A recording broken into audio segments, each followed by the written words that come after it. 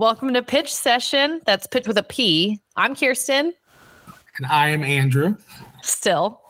What a week we had, Gabby. It was quite a week. Week 9. Week 9. I mean, we are inching towards the NCAA Tournament in a couple of weeks, which makes me wonder how the field gets put together. But I think we're gonna have some light shown upon that this evening. Or who are we going to talk to? We are going to talk to the chair of the Division I Field Hockey Committee, Caitlyn Prandato, who is also the associate athletic director at Harvard University. She was so generous with her time and got to talk to us about the bracket and the selection process. And she seems willing to let me play a role. I don't think she's willing. I think that she wants me to pick the 8 at-large teams. She seemed impressed by me. She seemed impressed, but also a bit skeptical. I don't know if she's ready to give you that kind of power. I think she's at like a trust but verify stage. Yeah, and if she comes to me to verify, I will say, do not let him wield this power. Really? Are you offended? A little bit. I just know that you're kind of like a master of chaos. You know, I know you pretty well. That's a great point. Yes, you were 3-16, but you played hard. Let's roll the dice. Let's go for it. Yeah. That's a good point. I probably shouldn't be trusted with that. No. Can I make an observation, though, Andrew? You may, Kirstin. As a student athlete or a coach or even an umpire, like this season felt long. You know, like it's long. It's not when long. you're in it. You're in it. You're deep in it. But I will say, sitting in this chair, you're like, whoa, this is fast. It is not long at all. 9 weeks, and like we're already in the back half of the season, and like trying to figure out what we're gonna do for postseason. We're in the back third. I mean, we're down to 2 more weekends of regular season play, conference tournament weekend, first and second round weekend, and then that's it. Yeah, Final like 4 weekend. It's a splash. It really is. Blaze of glory field hockey season. All the more reason to look at this week's poll. Yes. Where Northwestern, let's not bury the lead. Northwestern thumped Ohio, and they ended the pitch session curse. They are still number one. Number one, and Thank you. It is great news. There is a new number 2, North Carolina, swap spots with Duke at 2 and 3. Your undefeated Rutgers Scarlet Knights are 14 and 0. The nation's lone undefeated. They are 4th, and the top 5 is rounded out by the first victim of the curse, or the curse begone, the Iowa Hawkeyes. Nobody entered the poll. Nobody left the poll. Diet Massachusetts, UMass Lowell went up 2 spots to jump UMass Classic, which falls to 19. Albany rounds out the poll at 20. Other items in the meat of the poll: Michigan hangs on for dear life. They're 7-7, ranked 15th. Penn State is on the good side of 500 at 7-6. They're 16th. And our biggest dropper are your Louisville Cardinals, who went 1-2 last week, including an 0-2 weekend, dropping 3 spots from 5 to 8. Which I think is harsh for your Louisville Cardinals. I think if you lose 2 games in a week, dropping 3 spots is not harsh. I think it's perfectly reasonable. I can see how you could make that argument, but when I'm just looking at especially, I think the thing I'm hung up about is that they're below UVA, and I know it's close, right? Like we're at like maybe 20 points difference, but UVA's 9-5 and Louisville is 12-3, and head to head Louisville beat UVA. So I just feel like maybe they dropped 2 spots, and like the 2 opponents they played, they were close games, and they're both, it was Duke and Iowa. So they're ranked really high, good opponents, but like to drop 3 spots, number 8, based on like the way they play. I mean, this is the coaches poll, and I feel like the coaches have to know that. Maybe they know something I don't, but I think Louisville's at least ranked over UVA, and I think Maryland is ranked over UVA. Like Virginia, UVA gets one win and they I don't know, leapfrog people. I'm not into it. They only went up one spot. It was more that Louisville dropped, and Virginia did beat Duke this weekend. Duke dropped one spot. They had a 1-1 week with the win over Louisville and a 2-1 loss in overtime to the Wahoos. And you got to remember the non-conference second meeting for those two. The poll is always going to have a recency bias. Yeah, it's an imperfect tool, and you'll notice when we talk to Caitlyn later and we ask the tools they use to put the field together, this poll never comes up. Oh, so right. So, it is an imperfect tool that is used during the year to gauge who's up and who's down. And that's my thing. I don't think Louisville's down. They're not on the shoots. They lost 2 games this weekend. They are down. I mean, there's no other way around it. Yeah, they were bad. They weren't bad losses. They were, as good of a loss as you can have. They were close. They were against good teams. And so, yeah, they didn't drop 14 spots. They didn't fall out. They're still 8th. But a top 5 team can't lose 2 games in a weekend. I know. I just feel like sometimes we're like really generous to people kind of in like the middle of the poll. Like, I'm looking at you, Michigan. Like, we're really generous to keep some teams on. And then like other teams who are high quality having good seasons, like we just like to punish them. Maybe there's like an envy bias. Who knows? You think there is? I don't know. I mean, could be. Sure. Well, you mentioned Chutes and Ladders. So what else happened last weekend that intrigued you? Well, so we had one upset that I watched, which was very exciting. Your Cornell Big Red took down Syracuse. That was the Battle of the Finger Lakes? That's right. The fight for the Finger Lakes. Yeah, okay. We're waiting for somebody to give us a call to officially purchase that title. But went to double overtime. And as we have seen throughout the season, Cornell's, I think she's the center back, Caroline Ramsey, their drag flicker on corners, pretty unstoppable. So she's a huge factor for them and was a big difference on their corners. And it was a grudge match and it went into overtime, which again was like a little bit boring, and it was raining and it looked pretty miserable. So it was an exciting game. How many balls did they play with in overtime? Just one. So that was a mistake. Big mistake. But so Cornell's on my ladders because their last 5 games, 5 wins. They upset Q's. Their games this weekend, very winnable against Brown and Boston University. And they finish out the season with a game against Harvard, which will be tough. But to me, for Cornell, like, they're having a great season. But the tournament for them is a must win, because if they don't win that tournament, they're likely not getting an at-large bid. But if they win, Harvard could be getting an at-large bid. So I think exciting things to come from your Big Red Bears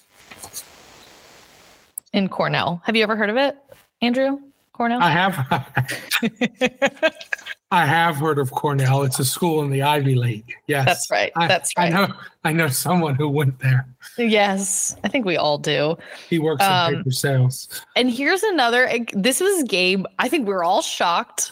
Was that so? UNC beat Albany, but Albany was up 3-0 for a significant portion of this game. So I don't know what significant enough. Not significant. I mean, I think we have to absolutely give some props to UNC for coming back to win 4-3. I think I need to pull up the box score. Yeah. So Albany was up 2-1 going to halftime, and then we went 3-3, and then they scored in the fourth quarter. But like, what a great game. It was at Albany. So something was in the air in upstate New York last week. As it usually is. Oh, rarefied air in upstate New York. Beautiful place. So yeah, we got Cornell on the ups. We had some other good games. Rutgers beat Ohio State in a shootout. To stay undefeated. They're 14-0. The shootouts, it was like, I want to know, and if anybody else thought this, but it was like the quietest way to end a game. It was like Rutgers scored, there was a video review, and then they won, and everybody just kind of like walked off the field. That's like how the USA soccer team got eliminated from the World Cup this year. Yeah, you're just like, on is that video it? Review. Yeah, is that it? Well, and they did the review, and I think they were pretty sure that it wasn't going to happen, but they're like, let's try it. And it was just kind of a like real boring way to win a game, end a game. So, but ladders. My ladders. Okay, so as much as it pains me to admit it, and I don't know why it pains me. I mean, I love the Terps, but some people like to hate on Maryland. I think we see our Terps climbing a little bit. They're on a 5-win streak, and who did they beat this weekend? I think it was Rutgers. No, we know that's not true. They beat Ohio State, who I think is maybe on a little bit of a shoot for me. They've struggled the past couple weeks. But I think Maryland's really coming into their own. And I do think they're a kind of team that comes alive towards the end of the season and always does really well in postseason. So last 5 games, 5 wins. And then coming up, they've got big tests. They've got Iowa, Indiana, and then Northwestern finish out the regular season. So that's 2 tough ones out of 3 there to finish. Yeah. And then, okay, so, I don't have as many shoots because I think we're evening things out, but there are a couple of teams that I think we all need to just like keep our eye on. So the Drexel Dragons, they're 11-4. Their last 8 games, they're 7-1. And they are number 21 on the RPI right now. So they are, they're 3-1 in the CAA, a game back of Monmouth, who's 4 now. That's right. So, and I made some note that I can't read. So, but I think they're a team to keep an eye on as we head into the postseason, because I think they have the opportunity to maybe, win the regular season, the CAA, and then take the tournament, which means they're in the NCAA tournament, and who knows what happens. I'm also keeping my eye on who we took our eye off of. We talked about them early on in the season. University of New Hampshire Wildcats took our eye off of them, and now my eye is back on them because they started out strong, had a little stumble in the middle, but now they're 11-4, and they're putting up some like big numbers in scoring. They're second in all of the offensive categories, so like goals per game, points per game, assists per game, and they're like every game they're doing like multi-goal games, 6-0, 7-1, things like that, and they're 6-0 in the America East, number 1 in the America East. Would you say you have a wandering eye? Oh, absolutely. I'm like Sauron over here. My eyes everywhere. Okay, just checking. But I'm just saying, we mentioned UNH in the beginning of the season, and here they come up again. They were in a game to watch TM a couple times. They were. So I'm excited to see what they do in the postseason in the America East. And I should say they're second in those scoring categories, but number 1 is Cornell. Like Cornell's number 1 in goals per game, points per game, and assists per game. Are you aware that New Hampshire had the highest single game scoring output of the season? They got to double digits on Sunday. Yeah, which is like, is that really necessary? I feel like when you get to the touchdown and the extra point, when it's 7-0, you can maybe wrap it up. It's a debate. But they did knock off Merrimack 10-0 on Sunday. So like, I don't know, we don't love to see it. But they are racking up the points. I mean, because it's not, they scored high in Merrimack, but I feel like the rest of their games are like also pretty high scoring. Yeah, they beat Maine 6-0. Like Maine's always been a pretty solid team. So to like put that many goals up against them is significant. Really, I mean, they just looking at it, they got 7 on UC Davis about a month ago. But other than that, before this weekend, their highest total was 4. Now, they have not been shut out. But I mean, their goal totals for the year are 4, 4, 1, 4, 3, 3, 7, 2, 1, 3, 3, 2, 1, 6, and 10. So they haven't been crazy high really until this weekend. Well, and I'm looking at it like it also is kind of all over the shop because, they lost Ohio State 1-4. So they're like letting in some goals. They lost to Providence 3-5, which is a strange scoreline, and lost to Boston College 1-5. So yeah, they're kind of all over the map. It's like either they're scoring big and shutting people out, or it's kind of all over the shop. It's a go big or go home situation. It is. But their game against Albany, who's number 2 in the America East, is one of my games to watch on Friday. And then after that, they have Cal and Columbia. So Albany's going to be the big test. But there's a real chance that they finish the season like 14-4. You got to drop spoiler alert when you give a game of the week that early. Sorry. I just thought it behooved us to discuss it as we were talking about UNH. One game to point out, an absolute shootout. An absolute gunfight, you could say. Old Dominion beat Villanova 6-5 in what was a bloody battle. Wow. 11 goals between the two teams. Double digits. Good win for ODU. They left it all on the battlefield. You got to give them a lot of credit for that. Hey, wait. No, please. I was just about to say what I think you're going to say.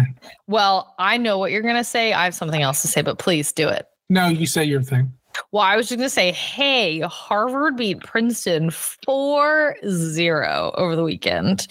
And I'm just keeping an eye on the conference standings, but especially with the Ivy League's first time tournament. So they take the top 4. Cornell, Penn, and Harvard have all clinched their berths, and Princeton is the one on the bubble. So for Harvard to show that dominant of a performance against Princeton, I thought was pretty significant. Did Princeton beat Yale? Because that last spot's going to come down to them. They're the final game. So Princeton is 3-2. Yale is 2-3. So assuming they come to that final game within a game of each other on October 27th, next Saturday, they finish the year with each other. So that game will likely be for that final spot in the Ivy League tournament.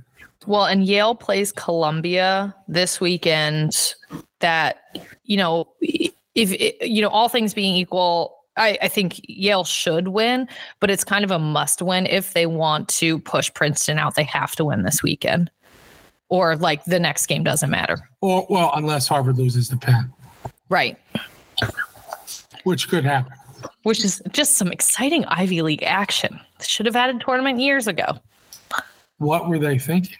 I don't know. Probably about the student athlete experience, scholar athlete experience.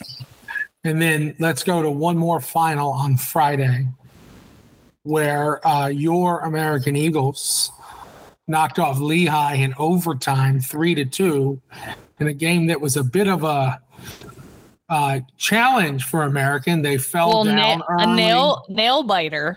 Tied it up and gave up a second goal, tied it up, and then won it in overtime. A notable win it was. It was a notable win because I believe that was number 300 for Steve Jennings, who's been at the helm for 25 years. So big year for Steve. 25 and 300.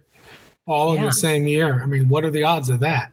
I mean, if it was going to happen to anybody, it would happen to Steve Jennings. When things align, Steve's right in the middle of it. That's usually what he does. But man, I'll tell you, watching that game, I was like, one, can we turn up the brightness, Lehigh, please? And Lehigh, did we not pay the light bill? I mean, what are we? It was so hard to see. We're going to play at 7:00. Let's turn all the lights on. It's were we illuminating this with our cell phone lights? What was happening? And then they also had the cages really close to the sideline, just their extra cages. So every once in a while I'd look up and I'd be like, what the heck? Where are we going? And I'm like, oh, that's not even a cage on the field. And then I had a couple people reach out and mention that it seemed like Lehigh had taken on some, they were paying homage to Maryland and Turtle Vision because the camera was 6 inches from the ground for a period of time. I'm like, what are we looking at? So everybody out in Bethlehem, if we could just pick up our game, that'd be awesome when it comes to the old broadcast. But have a great weekend up in the Lehigh Valley. Oh, it's a beautiful place. It's a place. Well, and so like I said, I don't really have any shoots, but there are just three teams that I think it's just interesting. So we got Michigan, Syracuse, and Wake. Traditionally pretty like strong teams. All are currently 3-4 in their last 7 games. Michigan's number 16 the RPI, Hughes is number 13 the RPI, and poor Wake is number 24 in the RPI. And I only point this out because I think they've struggled in their second half of their season conference play, but all three of these teams are ones that like you never know what's going to happen. Wake could make it to the Final Four given their past performances. So I would say they're on a little bit of a downturn, but have the ability to turn it around on a dime. And I have one shoot. Give it to me. Louisville. I do not accept your shoot. They lost twice. Yeah, well, I think they're going to turn around this weekend. I think they are too. And they'll be on my ladder next week. Oh, good. Wow. Shoots and ladders, man. It's a fickle game. It is. You're up, you're down. Literally. All right, shall we? Let's do it. All right, we are here with Caitlyn Prandato from Harvard University. She's the Associate Athletic Director there and currently the Chair of the Division I Field Hockey Committee. So welcome to Pitch Session and thanks for joining us.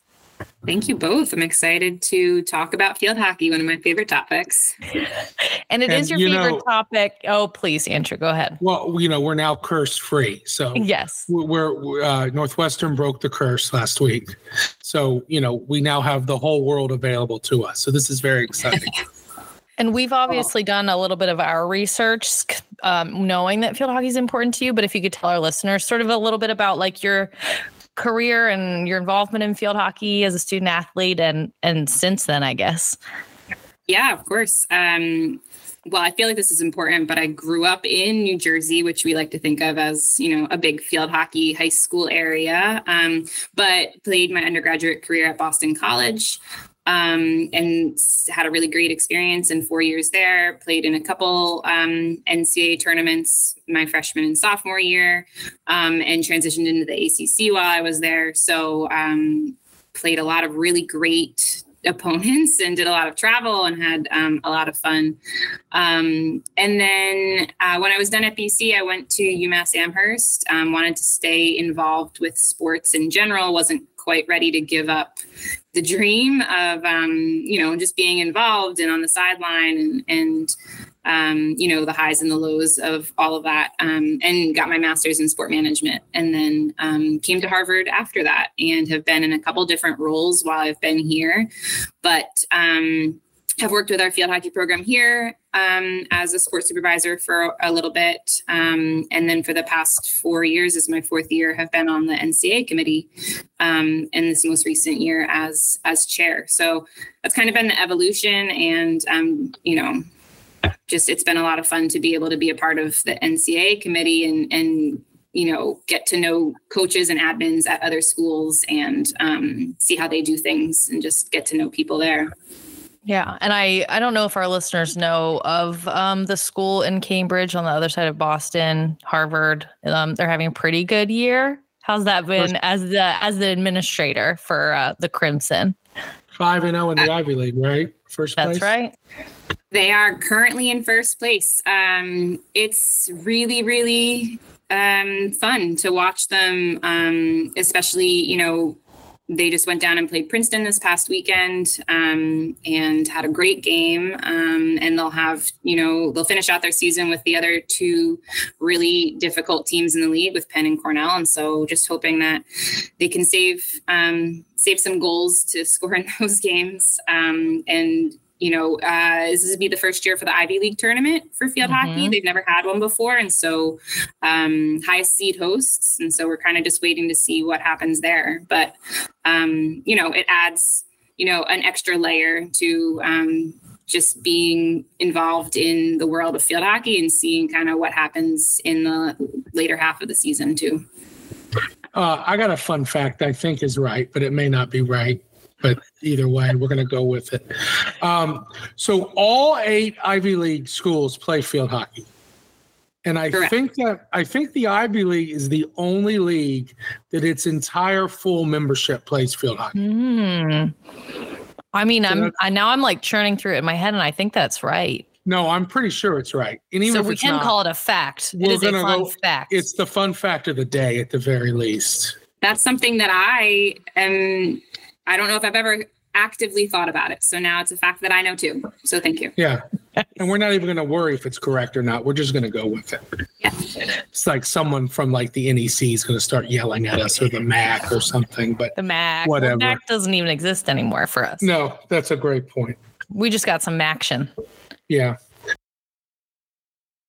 So will you tell us, how does one become the chair of the Division I NCAA Field Hockey Committee? Yeah. So more generally, to get on the committee, the NCAA, puts out requests for people that are interested in doing it. And then you basically get an email that says, here are the openings for the NCAA committees. Is anyone interested? If so, submit an application that goes to your conference office, and then the conference submits their person, and then they fill kind of the regional committees and the NCAA committee. And so that's how I kind of got on it. And I don't know if this was good or bad, but my first year on the committee as a whole was the fall of 2020. So it was right after COVID had started, and sports in general had gotten, in the Ivy League canceled for the year. But is when we had our did the fall season. Yeah, so field hockey is a fall sport. Yeah. But they moved all of the championships into the spring. And so that was my first year on the committee. And Becca Main was still on the committee. And so I leaned heavily just on experience as to like what is happening and what are we doing. And we went down to UNC in the spring and had a championship with a smaller field of teams. And, it was great for my first experience. And then on the committee, you have a 4-year kind of cycle. And then to become the chair, usually it's an administrator. They try not to have a coach in it just because there's some, if they're having a really great season, some conflicts and things like that maybe they can't be at. But the committee votes in the chair at the previous annual meeting, and someone was confident enough that I could handle taking that role. And so I was really happy to do so and excited to be representing our group. Nice. Very cool. So let's talk about this year.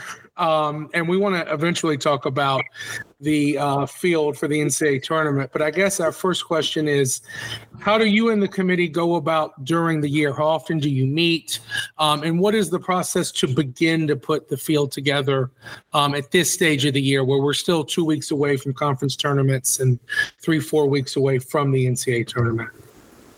Yeah, no, that's a great question. And I would say our process as a whole starts probably the end of August, as teams are coming back for preseason and they're starting to play their games. The national committee relies pretty heavily on regional advisory committees. And so there are 5 regions within kind of the national field hockey scope. And within those groups meet every 2 weeks over the course of the season for a total of 4 times. And they provide their kind of regional rankings to the national committee, so that we can then meet, the next day and take those and loosely create like a top 20. It doesn't get advertised anywhere.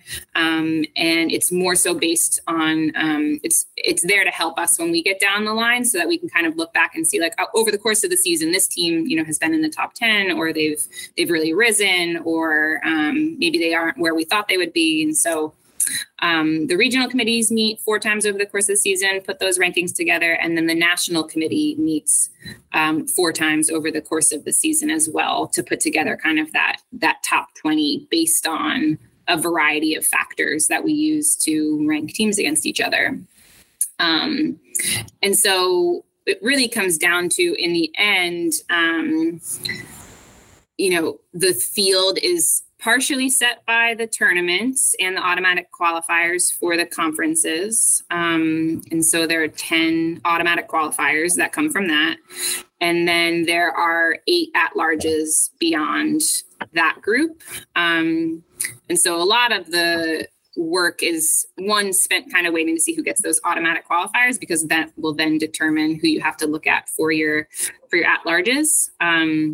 But the weekend of kind of those conference tournaments, we spend as a committee probably about, I'm looking at the calendar, that Saturday, 5 hours together talking through everything that's happening and maybe having some games on in the background. And then on Sunday, we try to have everything kind of pulled together tight by like 5 o'clock, 6 o'clock, so that then the selection show happens that evening. So, a lot of time is spent together in that last weekend, really making sure that all of the data gets collected, that it's really well thought out, that there's reasoning for any decision that's being made, and that you get that top field. And then you also select and pick where the locations will be for kind of the first and second rounds and those opening rounds that will then ultimately filter into the championship location. So I'll ask you about the host selections in a minute. But first, when you are picking those at-larges, is the general goal to pick the 8 best teams that did not receive an automatic bid? I mean, that's the idea? That is the idea. And I think I always feel like it seems more nebulous than it is. It's really based on data. It's not very eye test based. We do have coaches on our committee that have played against teams or maybe in it themselves. But we rely on a set of about 8 factors. There's win-loss records, there's strength of schedule, there's RPI, a couple other ones that I can talk through more if anyone is really curious. But it's all really based on kind of what the team has been doing and how they rank against each other. And so it really is the goal to find the best teams that deserve to be there, that are going to have the best kind of tournament experience if selected and sent. We would like to add a 9th factor, and that is my opinion. Oh, good. I think a lot of people probably feel that way also. About my opinion, yes. Most people like my opinion, yeah. Or their own opinion, yeah. But let's more than anything, yeah. We'll just go with mine. I mean, it's usually a good opinion. What about, so let's say for you, and we certainly hope this doesn't happen, but let's say Harvard goes 7-0 in the Ivy League and then loses in the Ivy League championship game. So they're on the cusp of an at-large. Are you leaving the room when Harvard is discussed? What's the deal? Thankfully, I am leaving the room. And that goes for anyone on the committee if there's schools involved, whether they're a coach or an administrator. And that situation has come up in the past. So the same conversation happens. It's just when you get to that team, whether it's Harvard or someone else, we would step off the Zoom or the room or whatever it might be and step away. And I think it just allows the room to have honest conversation and not bring any emotion into it or anything like that. And I have found that it has helped just from on the back end, like you don't feel like you let anybody down or that you didn't advocate enough. So hopefully that is not the case. That would really stink. But, it's a realistic situation. Yeah. Well, now that there's no curse, it may not happen. Hopefully not. Yeah. I'm curious too. I mean, what are the other factors that you didn't mention? Because when you said there are others, I was like, ooh, but what are they? And then I'm also curious, like, who provides the data? Is that something the NCAA compiles or like the regional committees are required to put them together? Yeah. No, I'm happy to talk about it because it's easier if it's not this secretive thing, because then people aren't confused when one team gets in and one team doesn't. But so the factors are, I already mentioned win-loss, strength of schedule. We use RPI. We look at head-to-head competition against each other when you're comparing teams. And we also look at common opponents, what your record is against the same people over the course of that time.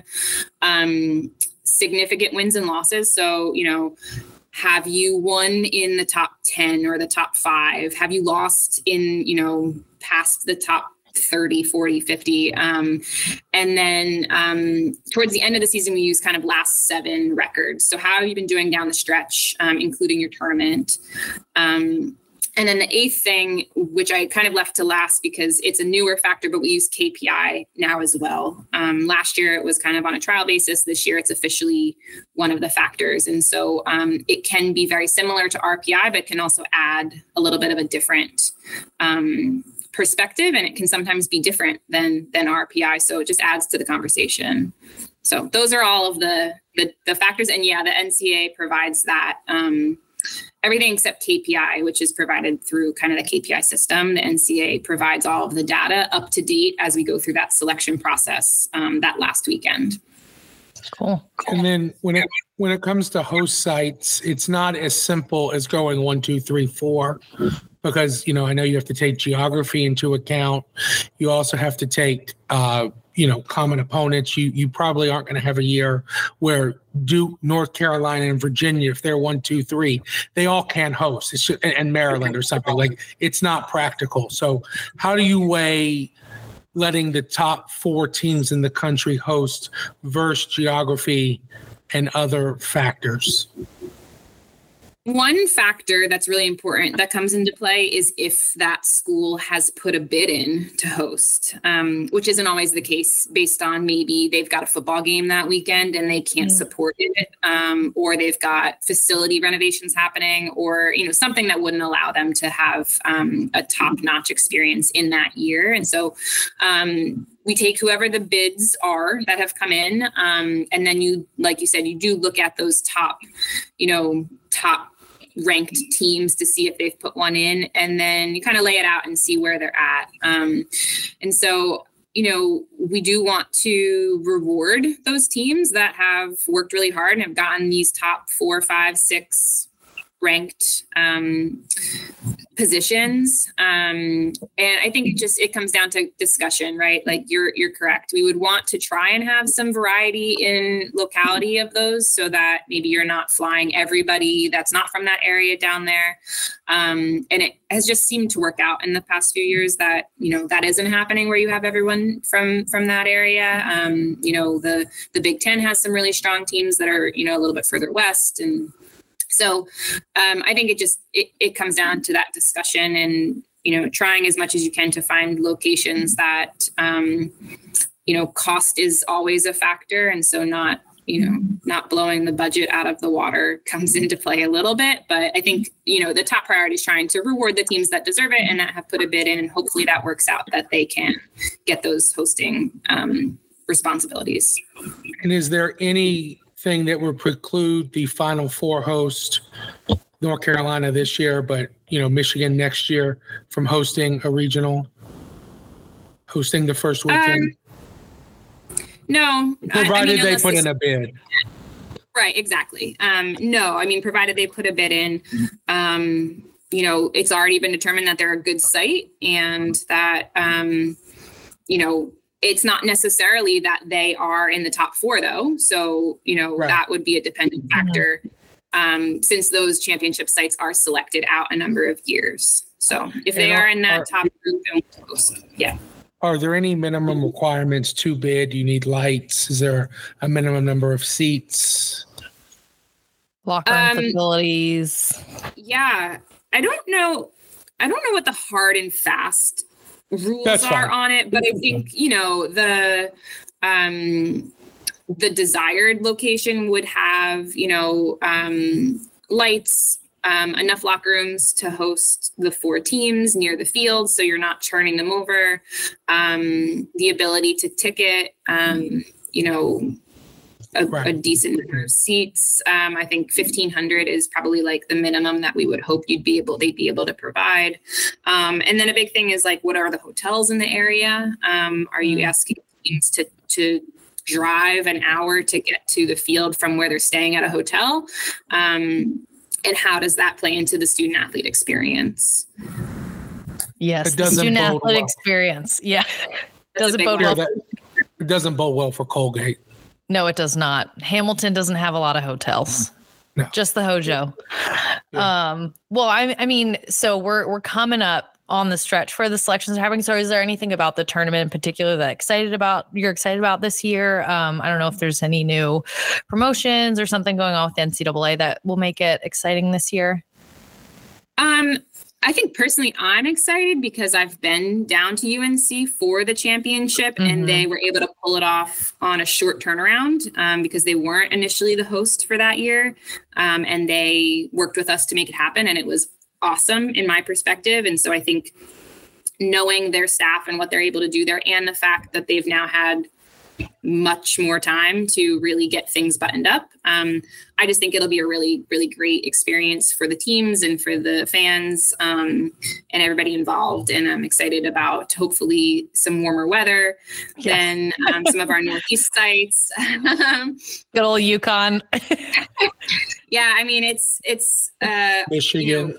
Hopefully That's not won't Northeast. be a conversation about ice on the field and not being able to water and all of those pieces. Fun which stuff. Did happen. So. Yes. I was at a Michigan where there was snow on the field and a tarp and all kinds of things. Super fun. And I'm remembering it was at the last time UNC hosted, it was when Michigan and UNC were in the final. It was the most electric field hockey game I've ever watched. It was so exciting. It was, as a field hockey junkie, I was standing at the 50-yard line, just watching it back and forth. And I had my watch on and it was your stress level is high. You may want to take a breath.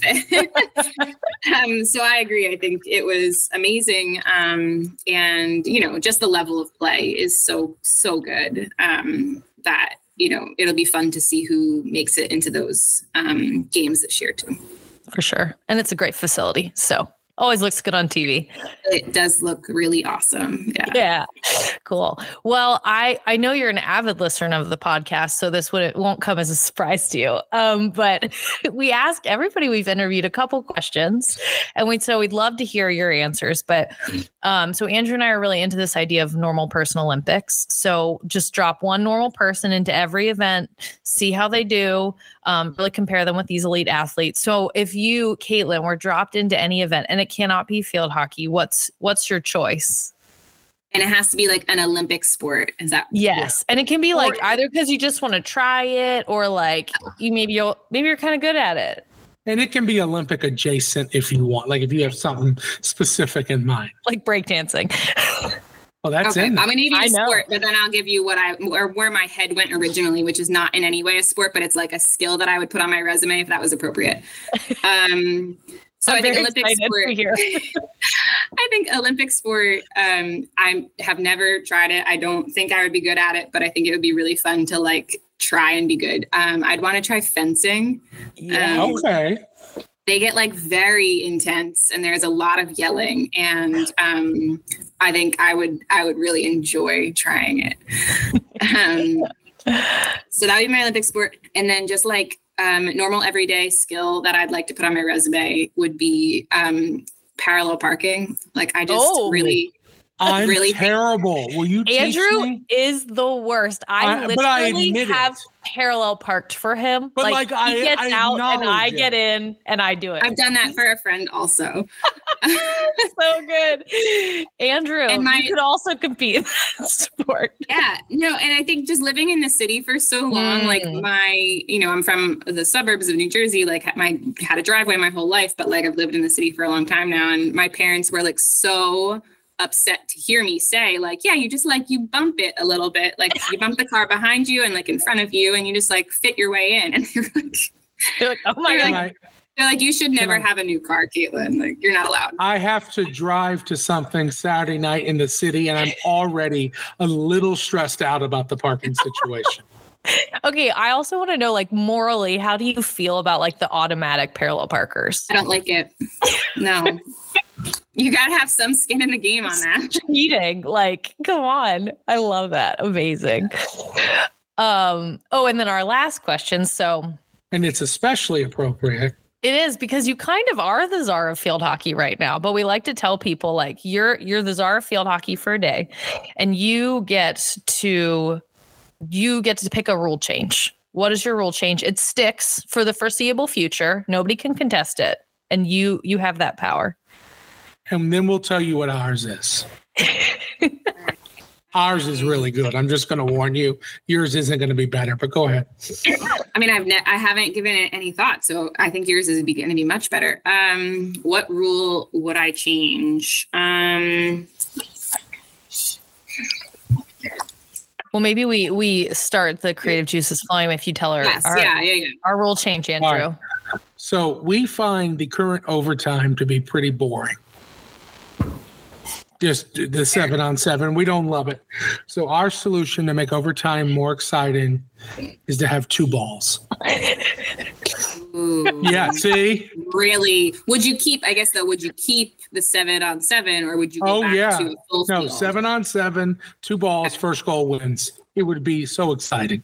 It would be pretty wild. You could also just say like only aerial play. You can only have the ball in the air. Throw it all over the place. Yeah. Man, the umpires may struggle with that one. Call your own fouls. That would be amazing. I'm trying to think that would go well, but Tracy Fuchs wanted left-handed sticks. I'm left-handed, so I could get behind that. Well, you can join her coalition. It is a coalition of 1 at the moment. Tracy Fuchs alone, so you can join her. I can't remember what Lisa's was. Aaron's was great. It was you can position your players all around the field and sub from anywhere. Love that. What was Salucci's? I can't remember now. It was something with overtime. Yeah. I don't remember. I don't remember either. Yeah, we should probably remember that, but yeah. Yeah. I mean, I do think one of the best rule changes that have happened is just the self-start.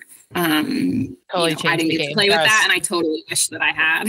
Well, let me tell you, I played with it change. in the change, and just the level of fitness you had to have from freshman, sophomore year to the junior, senior year, like totally changed everything. It was crazy. Yeah. I got subbed a lot more junior and senior year. I'll just say that. Awesome. Well, we really appreciate you coming on the pod, telling us a little bit about the tournament. We're super excited. We're going to see what happens. Yeah. Where should I send my suggestions for the at-large teams? Is there an email address or a Gmail account? You can just send it to my direct cell, night off. Yeah, that's good. I need a direct source. That's good. Yeah. You just send a text. And you can slip us the field before the show. We won't. Oh, that would anybody. We become the selection show. Right. Well, I mean, I don't know that. No, I think it's live on something. It's on NCAA.com, but they don't have a lot of fun with it. Well, they're not fun. People, so we'll do a concurrent show same time. I was going to say like a live watch, or what's that called? Yeah. Watch. Or you should have. Are you going to run a show and just have commentary going while the show is on? Ooh. We hadn't thought of that. Should do it. But we have now. Now we have. We have been thinking about like, what do we do for postseason? I like that. Yeah. I'd be curious how upset you are as it's happening. So. And you would hear it. This is unbelievable. Unbelievable. All right. Okay. Thank you very, very much. We really appreciate you coming on. This was super fun. Yeah. All right. Great. See ya. Bye. Bye. Oh my gosh, that was wonderful. I learned so much. I feel so much smarter and so much more involved in the process. I don't know how involved you're going to be. I know you hope. Well, I'm expecting an email in the morning asking me to join the committee. Well, you've got her mobile phone number now, so you can hear your thoughts directly. And what I've done is I've cleared all my spam filters because I would hate for them to email me and it go to spam. I would hate that. I will say that after, you're in the biz for a while, you think but getting some extra insight, you're like, wow, Who knew? Exciting I stuff. want to know, and I didn't ask, and I should have, but I didn't want to put anybody on the spot. If Cal or Stanford went 18-0, would they host? Oh, wow. That's a really excellent question. I mean, if Cal or Stanford ever were really good, and I know it's been a long time, but if one of them were a legit top 2-3 team, would they be willing to fly 3 teams out to California? And I didn't want to ask because it's a hypothetical, and I didn't want to put her in the spot to answer a hype. I just didn't think it was. I think it's a fair question though, because if you think about it, you're 18-0 and you should sort of reap the benefits of that. For you to travel 3 time zones, you're put at a disadvantage. Well, that's right? what I'm saying. Even less about you traveling, but should you be punished for being in California? Yeah. It's a good question. If Cal, Stanford, and UC Davis could make that happen next season, we'll see. It would be nice to put the NCAA under some pressure, see what happens. Yeah, and as a future member of the committee, I'll have to sort that out. It'll be a lot to discuss. I'm sure you all will have a healthy, robust discussion. Yeah. All right, so we got another weekend of fun. It is the penultimate weekend of regular season play, the second to the last. And we have a lot of interesting games. We had 2 games already this week on Tuesday, a little bean pod action. Boston College knocked off Northeastern, and Harvard thumped BU 7-0. So that's all the weekday action for this week. And then we get set for a bunch of games on Friday, a small handful on Saturday, and then a bunch on Sunday again. And I was restrained because I think we are getting to the point of the season where it's either there are games that are kind of depending on your conference schedule, we know where we stand, or they're the ones that really matter. So I think it matters, but we already mentioned it earlier in some America East action. UNH versus Albany, they're 1-2 in their conference, so that will be a really solid matchup. Also in the ACC, we got number 13 Syracuse versus number 8 Louisville Cardinals. So Syracuse is 1-3 in the conference. Louisville is 2-2. So obviously, depending on where this game goes, it'll really affect their seeding for the ACC tournament. And then we also have number 5 Iowa versus number 9 Maryland. So in a little bit of a twist in terms of how they're ranked in the poll versus how they're ranked in the Big Ten. Iowa's 3-2 in the Big Ten, and Maryland is now 4-1. So I think that's going to be a really exciting game to watch on Friday. And is that on BTN Plus? Oh, that's a great question. I don't know. I mean, it has to be. I'm sure, unless it's on actual BTN. Yeah. Well, a couple of their games have been. So yeah, no, I mean, it could be. It's possible. Big Ten Plus. So everyone with a subscription, call your friends with subscriptions to be able to watch that game. And then Saturday, so in your Ivy League action, we got Penn versus Harvard. And then here you go. In the D2 world, I'm giving some love to our D2 people. We got number 7 Westchester versus number 9 Mansfield, and it's going to be a grudge match for some, I think, some seeding or even place in the tournament for the PSAC. And then number 1 Middlebury versus number 7 Tufts in some NESCAC Division 3 action. So that's Saturday. Yeah, you'll let me know how those go. I will. I'll make sure to inform you. Yeah, you'll keep me in the loop there. Okay, and then this is the number 1 most important trademark game to watch this weekend. Number 1 Northwestern takes on number 4 undefeated Rutgers. That is the game of the week. This is the game of the week because we got number 1 Northwestern on fire, and we got undefeated Rutgers, who I thought would have stumbled earlier against Maryland, Ohio State, but they are just a steamroller. So I think that's going to be exceptional. Hypothetically, if Rutgers gets it done and knocks off number 1, who do they play on Friday? They play Indiana. So let's assume they beat Indiana handily to go to 15-0. If they defeat Northwestern to go to 16-0, do they jump Duke and North Carolina? Yeah, they have to because I know some of their out of conference schedule's a little bit light, but now they're just churning through the top 10 teams. So I feel like they have to be number 1. They're the only undefeated team left in the country, and they just take down number 1. And they're number 4 right now. They have to be number 1. So both UNC and Duke have one game this weekend. North Carolina is at UVA, and Duke hosts the up and down yo-yoing Connecticut Huskies on Sunday. So who knows what'll happen? Right. So you're saying yes. If Northwestern is 16-0 on Monday, they're number 1? I think they have to be. They have to be they have moved past their early lower ranked wins, and they have shown up. They have to be. I'm with you. Yeah. But I think then it goes, say everybody wins, Rutgers wins, UNC wins, Duke wins. It should be Rutgers 1, UNC 2, Duke 3. So you're dropping Iowa all the way down to 4 for one loss, or Northwestern, sorry, for one loss to Rutgers. Oh yeah, wait, no, I'm forgetting about good old Northwestern. Yeah, because they would go to 13-2. Oh man, but I think I don't know. I can't make any predictions because it's going to be such a good game. It's not going to be easy. So, all right, because I can't say, go ahead. Based on the conversation we just had, who would you say now are the 4 hosts? Wow. After all this information we've learned, we've gleaned. Well, and not knowing who put in bids, right? We're just going to assume everybody in the top 15 put in bids. Correct. We assume. Fair point. Northwestern hosts, UNC hosts, Rutgers hosts. And the 4th one is the challenge. Maybe Maryland. The problem with that is it's 3 Big Ten teams. I don't think they'll do that. Right.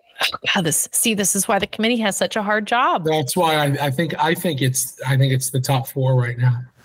Northwestern, North Carolina, Duke. You think they're going to put UNC and Duke, both let them host? I mean, she said they would. They will. It depends. Those towns are set up to host things like this. They've got the infrastructure. They got the hotels, as we talked about. Yep. And I'm sure the staffs at those universities are prepared to host big events.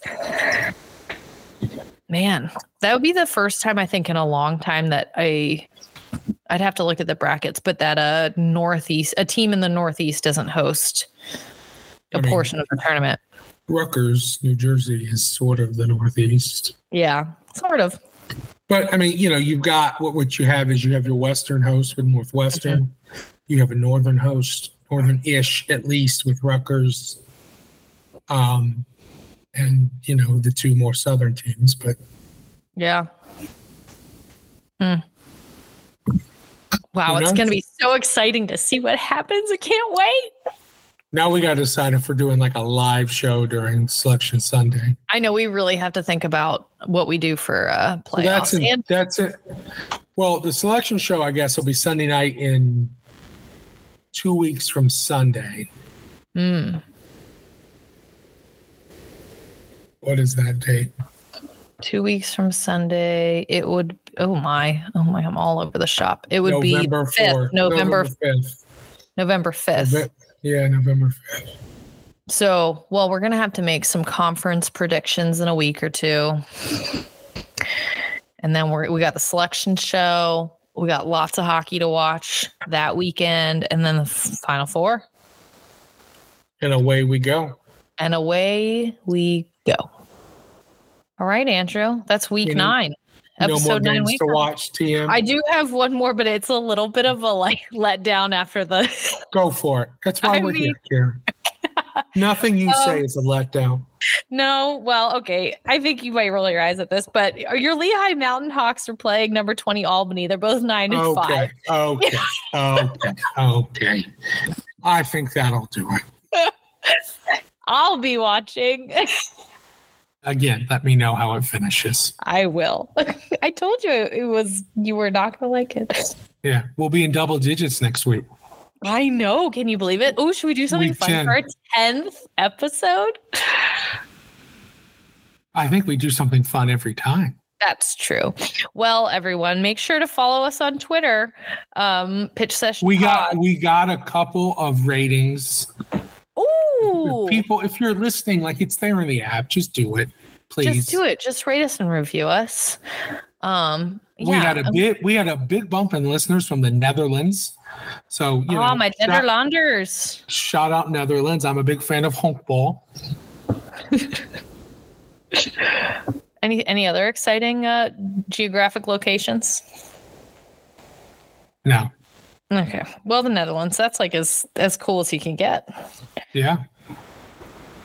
All of our fans from the Netherlands, send us some stroopwafels. Well, we can just buy those at the grocery store. Oh, but direct from Holland. That's even better. When you buy it direct. Yeah. All right. We're back in a week. Bye, Kier. All right. Bye, Andrew.